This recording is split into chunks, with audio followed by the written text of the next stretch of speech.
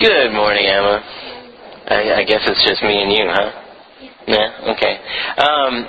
So today is kind of like the New Year's Day of the church, right? Yeah. What do you usually do on New Year's Day?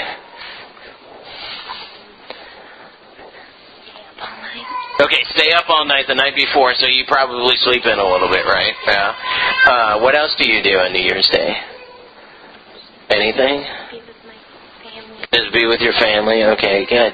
Well, one of the things that I have done for a long time on New Year's Day is that I'll usually find a time to sit down and kind of be by myself where it's quiet, and I try to think about what the year to come is going to bring. And then I start writing those things down and thinking about them and thinking about, what of those things I actually have to work on, what of those things are just going to happen regardless, and all of that good stuff. So on New Year's Day, at the beginning of the year, I start to think about what's going to happen in the next 365 days. So today is like the New Year's Day of the church. What do you think is going to happen in our church here in the next 365 days?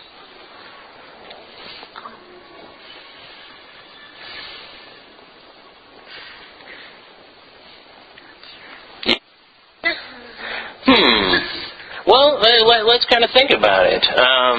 Do you think, let's see, we've got a lot of students out there, right? Do you think some of them might graduate? Yeah. So we know that that's going to come, and some of those students out there are freshmen this year, right? And they're going to be sophomores next year, which means we're going to get some more freshmen, right?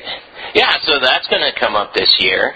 Some of the people out there, we never know. Some of them are dating. Some of them might get engaged. Yeah, could happen. We don't know. Yeah, and if you listen real close, you hear some babies in the background. Yeah, and we might have some more babies come, right? Yeah. So there's all sorts of amazing stuff that could happen just in this church, right? Yeah, and there's probably going to be about 52 sermons.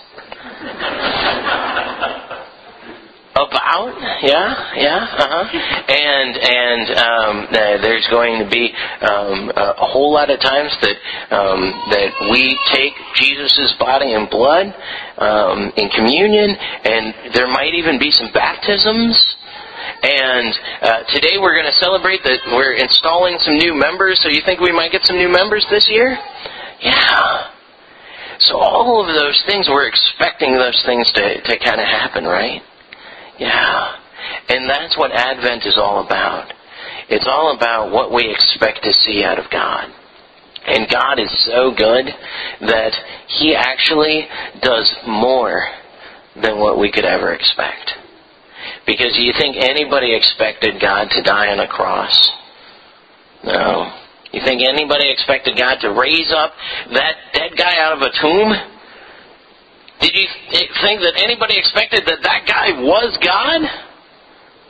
No. So God has even bigger expectations out of Himself than what even we expect out of Him. Which that's pretty awesome, isn't it? Because He's going to surprise us with all sorts of good things that we just totally don't see coming. So let's pray and thank Him for all of those gifts that He gives to us, that the ones that we see coming and the ones that we don't even see coming. All right? Dear Lord God, we thank You so much for all of the good things that You do for us and all of the good gifts that You give to us. Lord, we ask that we might keep our eyes open, not only just this Advent, but throughout this year, for the good things that You're doing in our life. And we pray this in the name of Your Son, Jesus Christ. Amen. All right. Thank you very much, Emma.